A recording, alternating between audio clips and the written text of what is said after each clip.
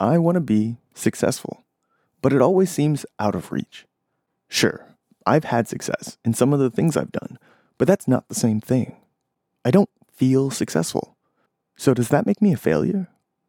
I feel like I'm stuck in quicksand and unable to make any forward progress. Am I destined to feel this way forever? I've asked myself these questions over and over again, never really knowing what to do with them. But I think I may have stumbled onto the answers to at least a few of these questions. I'm Daniel Lamb, and this is Inner Monkey.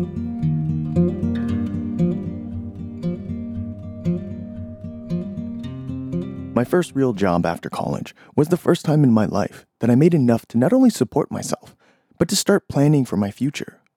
In that moment, I felt like I had made it, like I had become successful. Then, I noticed that my entry-level position was at the bottom of the corporate ladder, and it was right back to feeling like a loser and inferior again. My solution to this was to try and climb that ladder.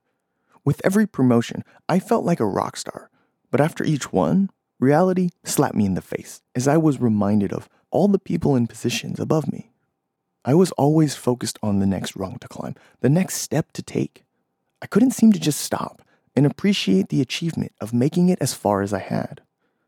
I wasn't content with what I had achieved because my inner monkey wants to be successful, but he has no idea what this means.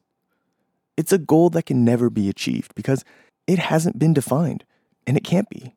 Becoming successful isn't something I can work towards. It's a mirage. It's a vague, nebulous idea that my inner monkey is obsessed with. Becoming successful is about as real as the pot of gold at the end of a rainbow. The idea of being successful comes from my inner monkey's fixation on what I don't have and his habit of ignoring what I do have. He'll never be satisfied because there's always something I don't or can't have. I can always make more money, do more meaningful work, have a more impressive title, and a better work-life balance. But I can never have it all. And that's why his definition of being successful can never be satisfied.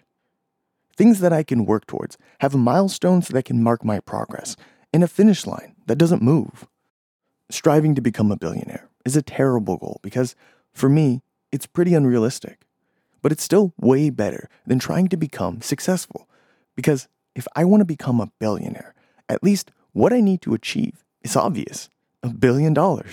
And while that particular finish line is super far away, it's stationary and not a moving target, which makes it infinitely better than trying to become successful in the abstract. My inner monkey has the expectation that I can become successful because he doesn't realize that it's an illusion. It's this expectation of his that sets me up for failure and creates a vicious cycle of disappointment when I seem to fail time and time again. My inner monkey will argue that even though his vague idea of success isn't perfect, it does have benefits. He'll claim that chasing after this carrot on a stick motivates me to go after things that make my life better. And in a way, he's right. But these are really just side effects of having something to strive for. If I replace his mirage with the real goal, I'll be just as motivated to achieve it, but without the downsides of guaranteed failure and the vicious cycle of disappointment that comes with it.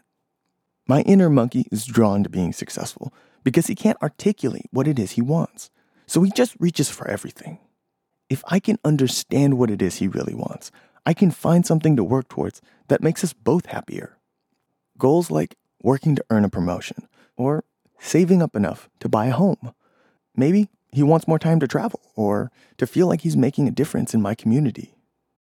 Being successful is an illusion, but success itself is real. By pursuing real goals instead of imaginary ones, not only will I feel better about what I've already achieved, but I can work towards actively building a future where I can live the life I want to live.